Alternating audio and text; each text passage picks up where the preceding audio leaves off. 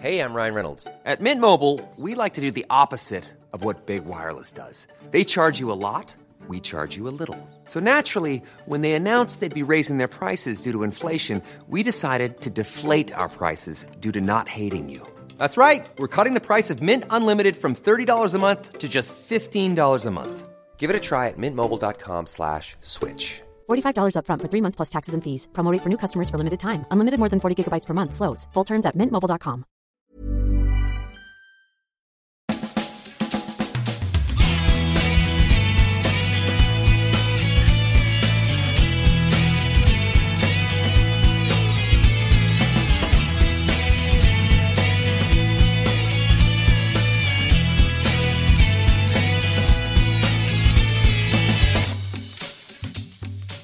Hello and welcome to another episode of the Arsblog 20 podcast series in which we celebrate 20 years of Arsblog by talking to a guest about a calendar year of the site's existence between 2002 and 2022. We have reached the momentous year of 2014, the end of the trophy drought, and much more. With me to talk all about it is Tayo Papula. Hi, Tayo. Hey, Andrew. How you doing? I'm good, thank you. How are you?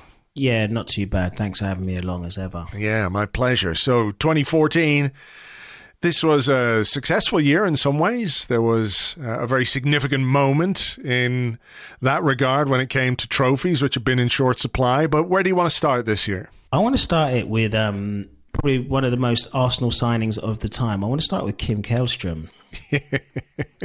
And like when we spoke about this, and you gave me the opportunity to choose a year. 2014 was a good one, as you say, because we got our trophies. We got a trophy. We ended the drought, as it were. Mm-hmm. But I was just thinking and looking back, and I just really enjoyed the kind of Kim Källström cameo, if you will. The fact that he turned up in January. Mm-hmm. He turned up and with a broken back, injured in the game on a beach. He says he fell on a pebble. And just before the transfer had been agreed, he'd had a lot of interest in him. The transfer had been agreed, and he fell on a pebble, just having a training game. The kind of thing that probably wouldn't happen now. They get put in cotton wool straight away, don't they? So that would never have happened. And so he turned up for Arsenal and didn't play for ages. But the reason why I wanted to start with him, it was that there was an amazing kind of, in his own words, the translation of it was put on the Arsenal website and is still there if anyone wants to go back and have a look at it. But he just speaks so beautifully about like the kind of cameo that he played for Arsenal, which of course we'll come on to later on. But at the time, I just remember it was right in the middle of just, no one takes the piss out of Arsenal better than Arsenal fans. And it was, and at the time, it just felt like the most Arsenal thing ever. This guy turned up. We needed arguably some reinforcements after having had such a great start to the season. And we turned up with a player who didn't play for us for 3 months. But then, of course, when he did, then he made a telling contribution. Yeah. So that just seemed like a really, really good way to start off 2014. Yeah, why not? We were all desperate for something to happen in that transfer window. And I think they discovered the back injury while he was doing his medical. And he, reckoned, well, that's it. They're going to send me off again. And Arsene Wenger said, no, we've done all this stuff. We want to keep him. Yeah, there was something from that interview which I mentioned, and I pulled it out. It made me laugh again, and you'll see why. He says, I was surrounded by Santi Cazorla, Mesut Ozil. These guys were so skillful. It was nice to see them every day at work. People here are so professional. I played alongside Zlatan Ibrahimovic for a long time, and he's a real pro. But then I came here and I saw how professional Mikel Arteta is. Wow. Okay. He's so committed to the game and so engaged with it as well.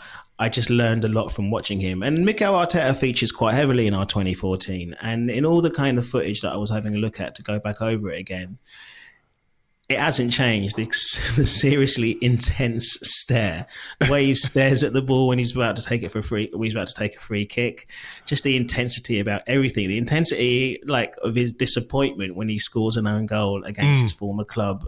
Everton later on in the season.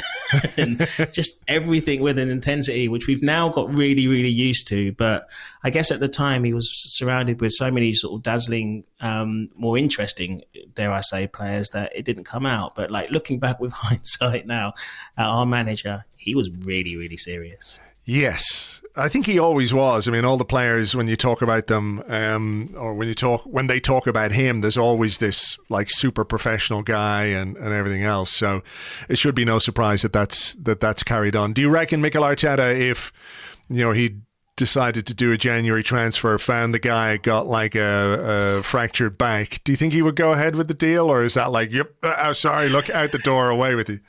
Look, we've got people we've got very able internationals who aren't getting a look in for the bench. I don't think the guy with a broken back who would have stood much a chance in the Arteta regime. But there you go. There you go. Okay, where are we going next? I mean, there's probably one landmark that we have to get out of the way, and we should get out of the way quite quickly.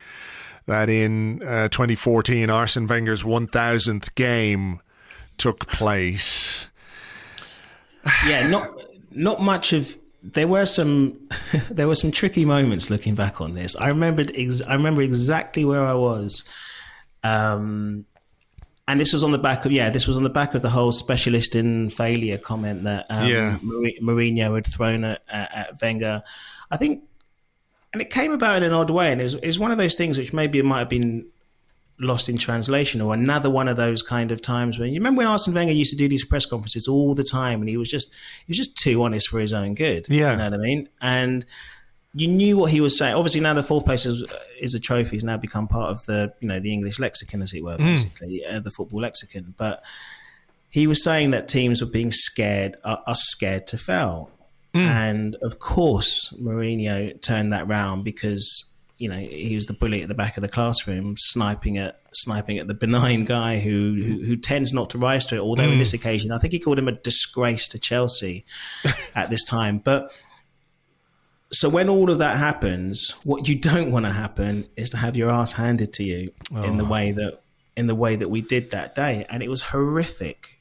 And it was, I don't know if it was the start of these 12 o'clock absolute kickings that we kept getting from the top teams, but it was definitely just completely odd because it wasn't even like we've had kickings since, and we've been a much worse team and almost kind of deserve. We've gone up there expecting it, but I think, as I remember at the time, I think the shock of that was astonishing, and of all the people for it to happen to. The occasion, it was just a horrendous day, but it was kind of, we'll come to later on in the season, obviously, where that confidence got knocked and stayed knocked. It was out of the blue, but it was also not completely unexpected with the Arsenal that we'd come to expect under Arsene Wenger. Brilliant and tragic at the same time. It was just horrendous that it was to Mourinho, the worst of all people. Yeah, and of course it was the infamous Kieran Gibbs red card for the Alex Oxlade-Chamberlain handball. Andre Mariner was the referee that day, and he sent off completely the wrong guy. I mean, obviously you can imagine how much fun we had with that because, they all look the same, right? But it was... it wasn't his finest moment, and I guess VAR would have dealt with that now. Yeah. If there's one upside to VAR, it would be that Alex Oxlade-Chamberlain would have been sent off that day rather than Kieran Gibbs. Not that it made any difference at that point, but and of course it came on the back of a month previously where we'd had this kind of shooing against Liverpool. And I mentioned earlier, this is the Arsenal team that could be on a brilliant unbeaten run, on a brilliant run after 22 games at the top of the league, get absolutely totaled at Anfield at lunchtime, and something that we got to very used to with Arsene Wenger teams, unfortunately, was that confidence knock. Yeah. carries on into. We saw it in 2008 with the almost team after William Gallas and Birmingham, and how the 4 draws that followed that. The Liverpool defeat absolutely put us into a tailspin, which was kind of top and tailed by this. Actually, it wasn't even top and tailed by the Chelsea game, because we then got spanked by Everton a couple of weeks later. But that was a real kind of hallmark of this team, really. Absolutely brilliant, but ever so fragile. Yeah, I mean, that Liverpool game, when you concede 2 goals to Martin Skirtle, you've got to ask questions of yourself, don't you? Yeah, it was in this period as well that, and we'll get onto some nicer stuff in a minute. Why don't we? But it's in this period as well where Stoke marked themselves as the kind of people who boo the sick, as we say, who they cheered. I think it was a Jonathan Walters goal, which kind of put us to the sword up there, but it was marked by the fact that they were cheering, even though 4 years had passed, they were still cheering or booing Ramsey, I should say. But that was a hell of a period after what had been a sort of really promising start to the year, and it ended up costing us. We should move on to talk about some nicer stuff, because there was a Champions League with Bayern Munich, but I don't think anybody needs to relive another Champions League exit to Bayern Munich. But the FA Cup, and I think in the mists of time, people think that the 2014 FA Cup was quite favourable, quite nice to Arsenal, because we had Wigan in the semi-final, we had Hull in the final. But when you look at the run that we had to get to that point, I know there was a game against Coventry, but we beat Tottenham 2-0. This is where it gets fantastic. We beat Tottenham 2-0. We beat Liverpool 2-1. We beat Everton 4-1 before we get to the fun bit. But I mean, let's stop and enjoy that Spurs moment, shall we? That was a great Rosicky goal, wasn't it? Where he rubbed it on the halfway. He robs Danny Rose and pushes it in front of him all the way, keeps pushing it, and then just lifts it gloriously over. I was surprised it was Lloris. Lloris has been rubbish for them for ages. Yeah, it's consistently shied in goal for 15 years now or something. Yeah, it was fantastic to see, but it was also a great... I think that was the birth of Unlucky Theo, because it was late on in the game where obviously he got his injury, which I'll come to, but he had so many chances in that game beforehand. It was almost funny. It was great to see as well Gnabry on the pitch for that game, which I'd completely forgotten about as well. But around that time, like Rosicky, Cazorla, the Ox, Arteta, Ozil, Sanogo. I mean, this has been a real joy doing this and finding and like just picking out. Remembering how much I super enjoyed that team. But against Liverpool, I think Liverpool was the birth of what I call the Sanogo chaos theory. Expand on that theory. Just sent in to cause absolute havoc and making good things happen, even though he had no intention of that thing happening on purpose. It's like sort of 2 parts. One of my favourite players ever, Paulo Wanchop. It's like 2 parts Paulo Wanchop, 1 part Kabadiawara, a couple of parts like sort of Lukaku kind of like bulldozer rhino kind of thing, and he just put himself about, and by accident he has an assist for Oxlade-Chamberlain in that game. There's a bit of a juggle before he puts it back to I think Rosicky, who then plays in kind of who squares it up for Podolski, a really kind of messy goal that kind of deals with Liverpool. Much to enjoy with that, and we see that chaos theory in full effect by the time we get to that epic semi-final. Well, yeah, and I think he started that game because there was some scandal with Giroud. I can't quite remember, but Giroud had been dropped or was on the bench, and Sanogo started that game against Liverpool, which, you know, when you're 9 years without a trophy, That's a brave decision. It is a brave decision. You know, whatever Arsene Wenger saw in Yaya Sanogo, I don't think we ever really got to see what he saw. But maybe that was Arsene's gift, you know, that none of us could actually see some of the things that he saw in players. You know, to start Sanogo in an FA Cup game against Liverpool, knowing realistically it's your only chance of a trophy, you know, there's a bravery to that, I think. I think so. And I really enjoyed the kind of vindication of it, because there was uproar in the stand that day because he brings off Podolski. He brings off Podolski, not Yaya Sanogo, for example. When people and looks, he had a chance. He had a 1-on-1 which he kind of fluffed, but then he made a great chance for Gibbs.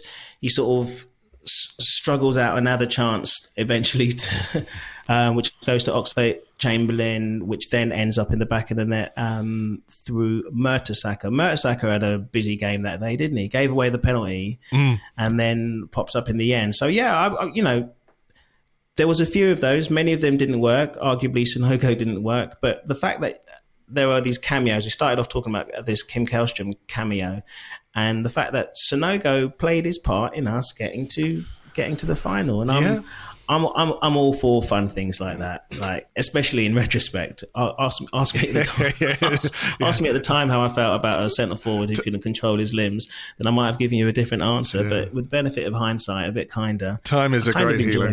Yeah, it is a great healer. I mean, do you remember? Just to set the scene for that semi-final then against Wigan, we're 1-0 down. There's about 7 or 8 minutes to go. It doesn't look like we're going to get a goal. You don't know where a goal is going to come from. There's some pressure and everything else.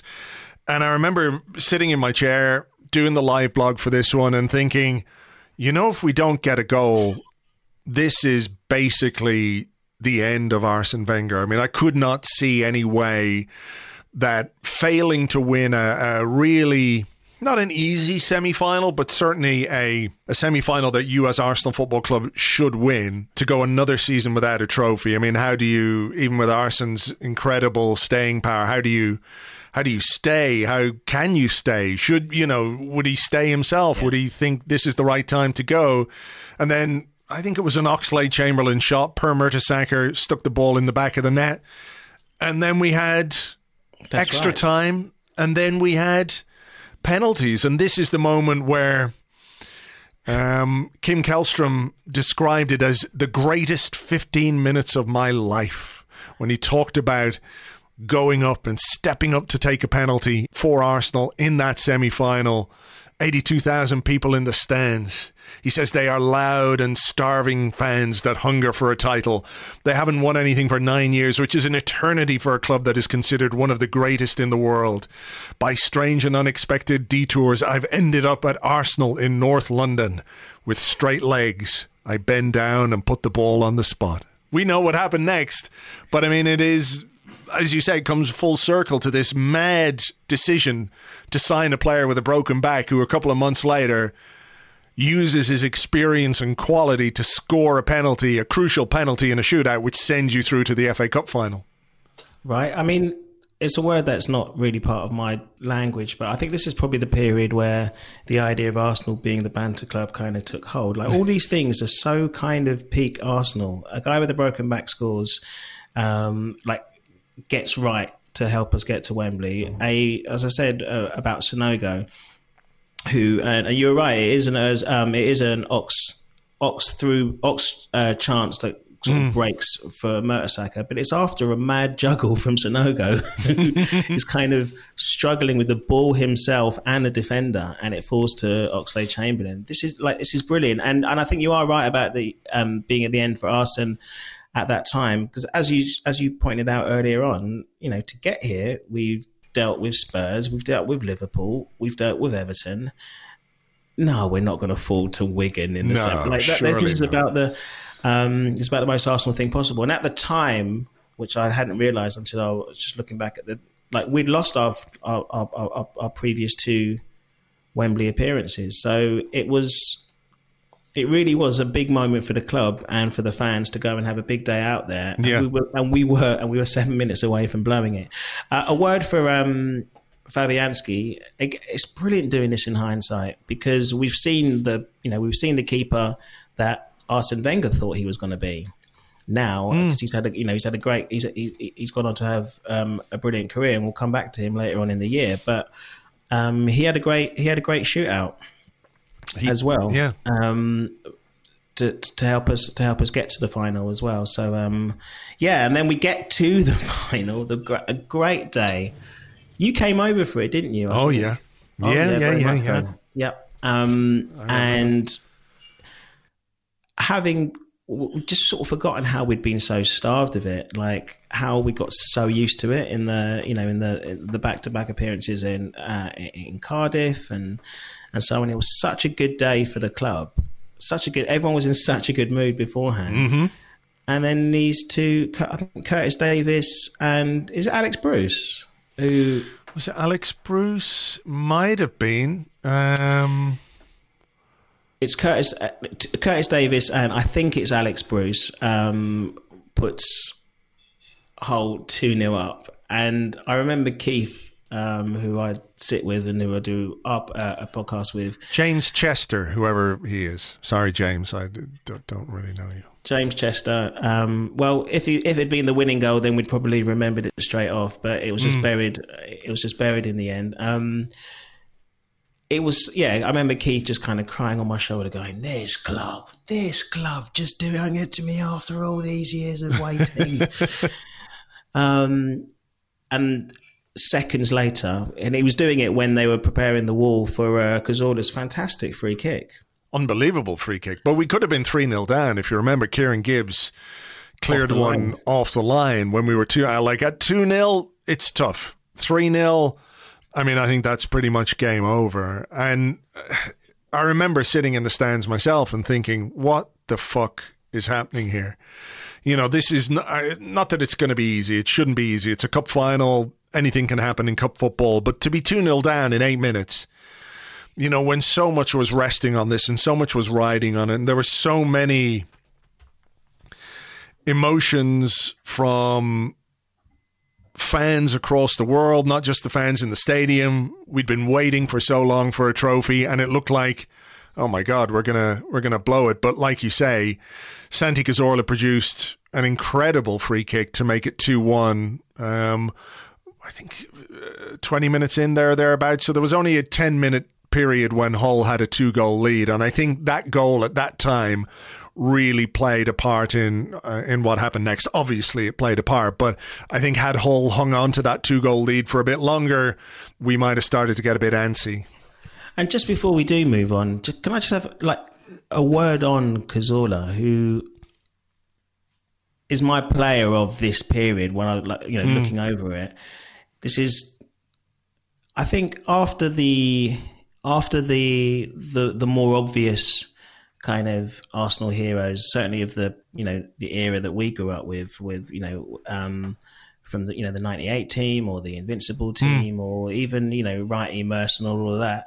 For the modern Arsenal hero, I absolutely adored Cazorla, and he was electric around this time without his injury issues. The way that he combined with everyone, the way he combined with Ramsey, the way he combined with Ozil, the way he took the ball off the back four, the way he combined. I should mention, because at this time, we get a lot of joy out of Rosicky this year, and it's just a really lovely time for these Arsenal players who have gone again in the image of what Arsene Wenger wanted. When we flipped from our kind of our 6 foot invincibles, and Seska's moved on by there, and he's really found a gem in Cazorla. And Cazorla you don't really think of him. You think of him as being a laughing luxury player who did lovely things, but he dragged us back into that final.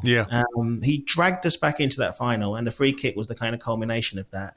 As did Aaron Ramsey, of course, with his winner. But watching back again, I just like to have a moment for Laurent Koscielny getting in there, putting it in there, and he got properly wiped out on his way to scoring that goal. It's like, it's another. This is a year of the most Arsenal things ever. That's a very Koscielny goal, isn't it? Yeah. I mean, I've never known a guy to hurt himself as much scoring goals, and that's a testament to his bravery, his willingness to put himself in there. But he was always getting clattered. I mean, young Laurent Koscielny must have fucking run into tables and fallen off cliffs and all kinds of stuff when he was a kid. You know, he just is that natural tendency to get hurt. But again, we have to talk about your man, Yaya Sanogo, because 61 minutes into the game and Arsene Wenger took off Lucas Podolski, hugely experienced German international.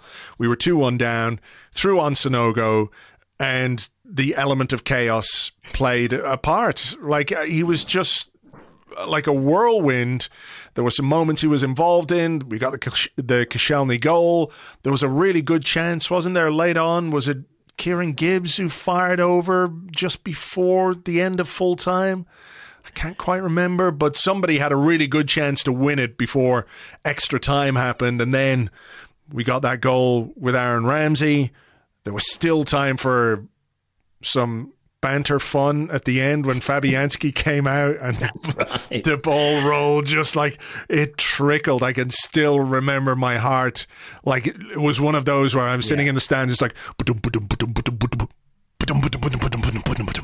it just kind of stopped for that moment. And we all know that Ramsey scored the goal, but maybe people have forgotten about the brilliant assist from Giroud. Yeah. Like, it's a sensational back heel straight into the path, and a real kind of, I mean, Ramsey made Wembley his home memorably later on when he was pointing to the ground like, this is my turf against them lot. Yeah. But it's just a real Roy of the Rovers, Roy of the Ramsey kind of FA Cup goal. It's a great FA Cup goal, a poke. Yeah. A brilliant run off. I know how you feel about goalkeepers getting a finger to, getting a hand to a shot.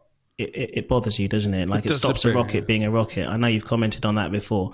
I feel the same about epic goals when someone pulls down the scorer when they're in full flight. Yeah.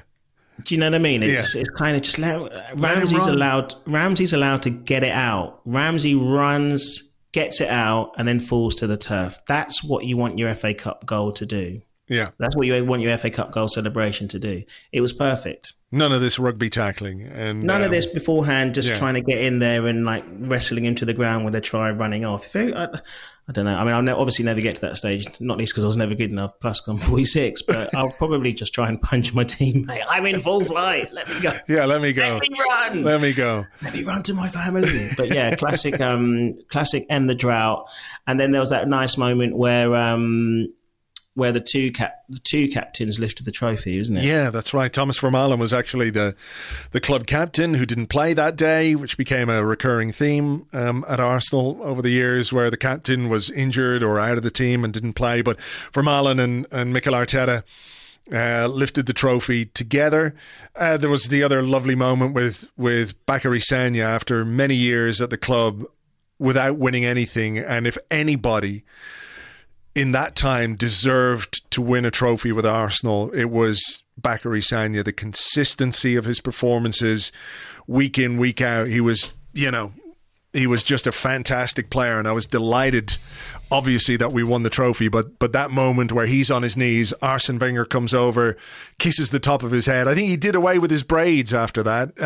Just a really lovely moment. And then the celebrations across the world. There were great videos, if you remember, doing the rounds, like all these bars, people filming, and a sort of montage of bars from across the world when the goals were going in. And I remember being back in the Tollington afterwards, and it was mayhem in the best possible sense. Yeah, it really definitely. was. And interesting, just to between the semi-final and the final, just to drag it back to the league, we won all our games. Isn't that always the way in the Premier League? Just But I mean, I guess it goes back to what I was saying about the the confidence thing. The club were buoyed by the FA Cup appearance for the first, final appearance for the first time in ages, and played like it. And I guess that was one. That's definitely a hallmark of Wenger teams, but certainly this Arsene Wenger team of being real confidence players. But I wish the season could have gone on a little bit longer. Well, we get to the summer. It's an interesting summer as well, isn't it? When you look at the transfer market and what we were going to do, because we brought in Mesut Ozil the summer before, and there was a lot of talk about Alexis Sanchez, but the World Cup was on in Brazil. Arsene Wenger playing volleyball, resting on the beach in that famous picture. But bringing Alexis Sanchez in from Barcelona felt really exciting. Really exciting. Really exciting. He compared him at the time to... very soon after Suarez, and I mean, you mentioned Sagna there as well, because of course Sagna left and was replaced by Debuchy. And I mean, just looking back through this, I was very surprised because I don't remember him getting abuse for it, but it turns out that not everyone was not very happy with him. Maybe it was because he went to Man City, But as you just said in your summary of him there, no one deserved success and no one worked harder during that period, or few worked harder in that period than Bakary Sagna. I certainly didn't begrudge him leaving. And at the time, it looked like we'd signed someone very similar to him with Debuchy, didn't we? Yeah. And that summer, we also brought in Callum Chambers, David Ospina, and Danny Welbeck. But yeah, Sanchez was definitely the headline signing, and he had a great first season with us. I mean, I think it was a season after where he really comes into his own with the kind of Ozil partnership, because I think Ozil was injured for beginning of his time. He ended up with 24 goals in the season, 16 in the league. But he really did he started dragging us through games, didn't he? And that was when I think Wenger came out with the comparison with Luis Suarez, who'd done the same for them. But speaking of Arsene Wenger, I mean, it was over this summer, wasn't it? The new contract, Andrew. Yes, I think that happened not long after the FA Cup final. I think they certainly used the goodwill of that to announce a new contract, a 3-year contract to 2017. And just looking back on it as well, this is what Arsene Wenger said at the time: "The club has always shown faith in me, and I'm very grateful for that. We've gone through fantastic periods and also periods where we've had to stick together.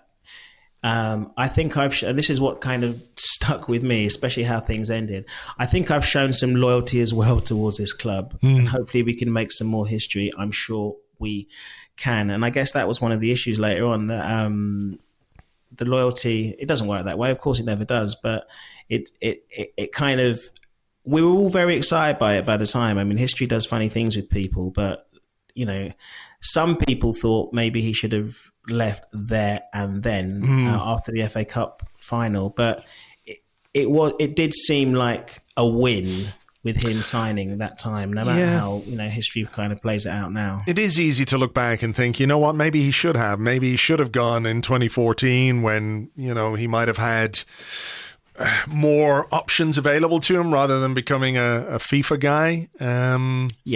But there was also success after that. I think we thought, if we can just get over this trophy drought, maybe Arsene can rediscover the real Arsene, if you like, and bring the title back. And there was the FA Cup in 2015. There was the league campaign in 2015-16 where, we should probably have taken advantage of all the other teams being crap. But Leicester were the ones who did that. There was the FA Cup in 2017, so I know that there were things that went down in that period, but at the time, it felt like, certainly to me anyway, I can't tell anyone else how to think, but it felt like the right thing to do from the club's perspective, because he had achieved some success again. And I know people want to put the FA Cup in a kind of small drawer and leave it there like whatever.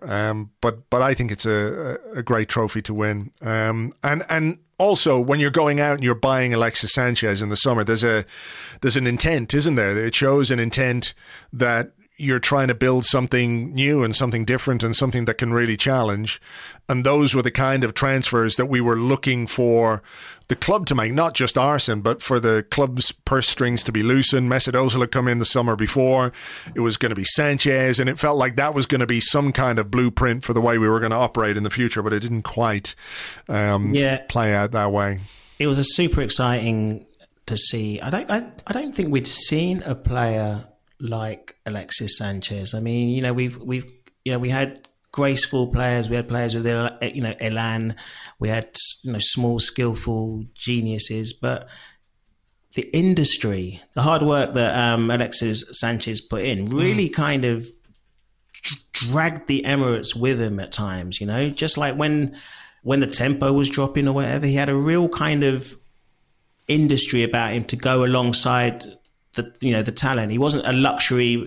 He worked hard. You know what I mean? I mean, he had the body language that those people, who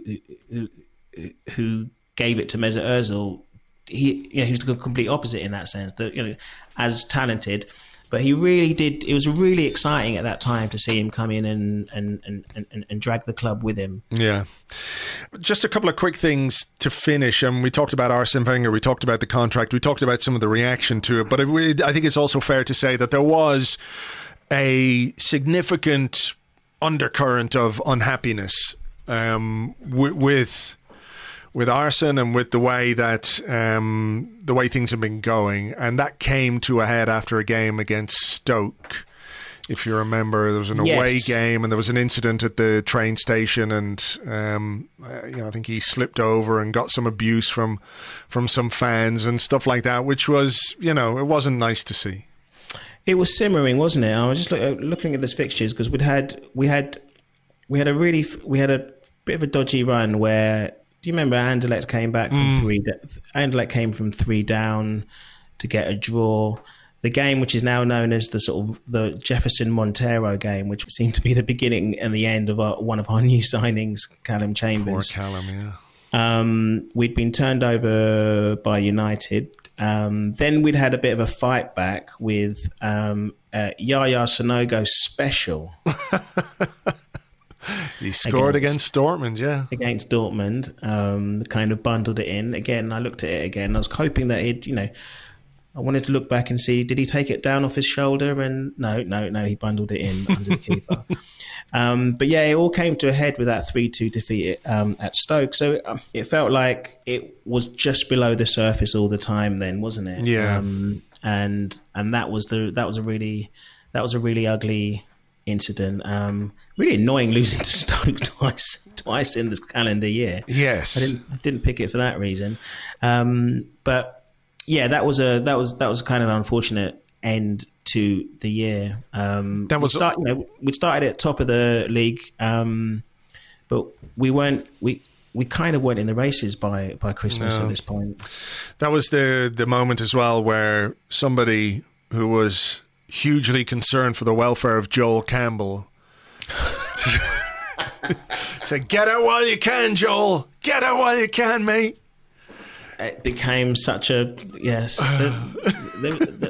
there are odd things that you kind of celebrate as an Arsenal fan in this modern era, but that was a get out while you can, Joel Campbell. That was the least of the club's worries. But we did get out eventually. Yeah. Did we didn't finish that? We certainly didn't finish that year as the calendar year champions. No, but, we didn't. But looking back on it, there were some joyful moments. Mostly, though, Andrew, just realising what the team just what great players that we had there at the time. I talked about that midfield. I thought, Giroud was in his pomp. We had some good young players coming through. We had a really exciting midfield, and I would do anything to see the likes of Rosicky and Cazorla back in an Arsenal shirt, the likes of which, we haven't seen since, basically, because they were so exciting and so much in the image of of the manager. Yeah, that was the year as well that Hector Bellerin made his breakthrough because Mathieu Debuchy had been injured. There was that the kind of Poundland Ibrahimovic. What's his name? Arnautovic. Right. Exactly. He pushed gave him a nudge over the hoardings, and he never quite recovered. He'd only just come back from an injury he picked up against Man City. There was a pretty bad tackle, and then there was that one.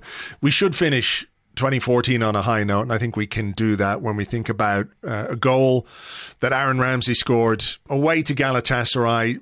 Genuinely one of the sweetest strikes you will ever see. The way that ball flew into the top corner. I think if this episode is anything, it's Yaya Sanogo. There's a picture of him from behind the goal, just holding his head in his hands, going, "Oh my God, I can't believe I've seen this." It was an absolutely sensational strike. He kind of stroked the ball.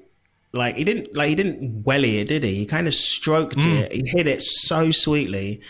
It gets better on every viewing, even 7 years later. You know what I mean? What was he thinking? As you say, Sonogo's face is perfect for it.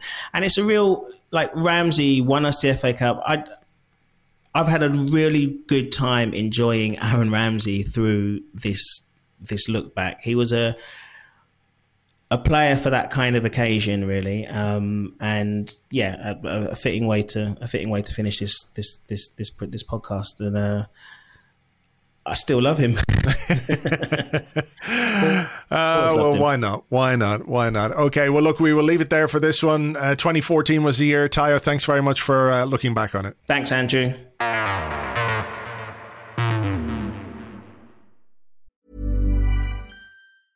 Quality sleep is essential. That's why the Sleep Number Smart Bed is designed for your ever-evolving sleep needs. Need a bed that's firmer or softer on either side? Helps you sleep at a comfortable temperature? Sleep Number Smart Beds let you individualize your comfort, so you sleep better together. J.D. Power ranks Sleep Number number 1 in customer satisfaction with mattresses purchased in-store. And now save 40% on the Sleep Number Limited Edition Smart Bed for a limited time. For J.D. Power 2023 award information, visit jdpower.com/awards. Only at Sleep Number stores or sleepnumber.com.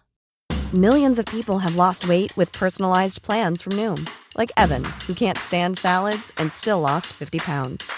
Salads generally for most people are the easy button, right? For me, that wasn't an option. I never really was a salad guy. That's just not who I am. But Noom worked for me. Get your personalized plan today at Noom.com. Real Noom user compensated to provide their story. In 4 weeks, the typical Noom user can expect to lose 1 to 2 pounds per week. Individual results may vary.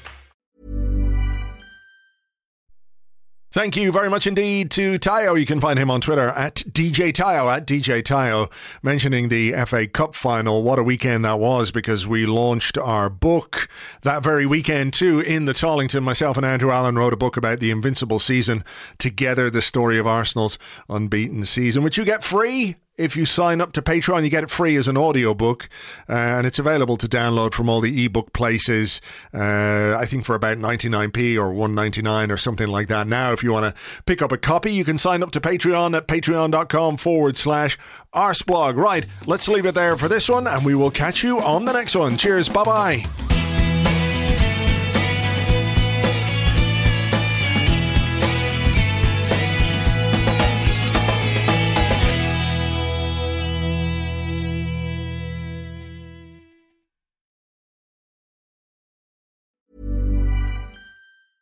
A lot can happen in 3 years, like a chatbot may be your new best friend. But what won't change? Needing health insurance. United Healthcare Tri-Term Medical Plans, underwritten by Golden Rule Insurance Company, offer flexible, budget-friendly coverage that lasts nearly 3 years in some states. Learn more at uh1.com.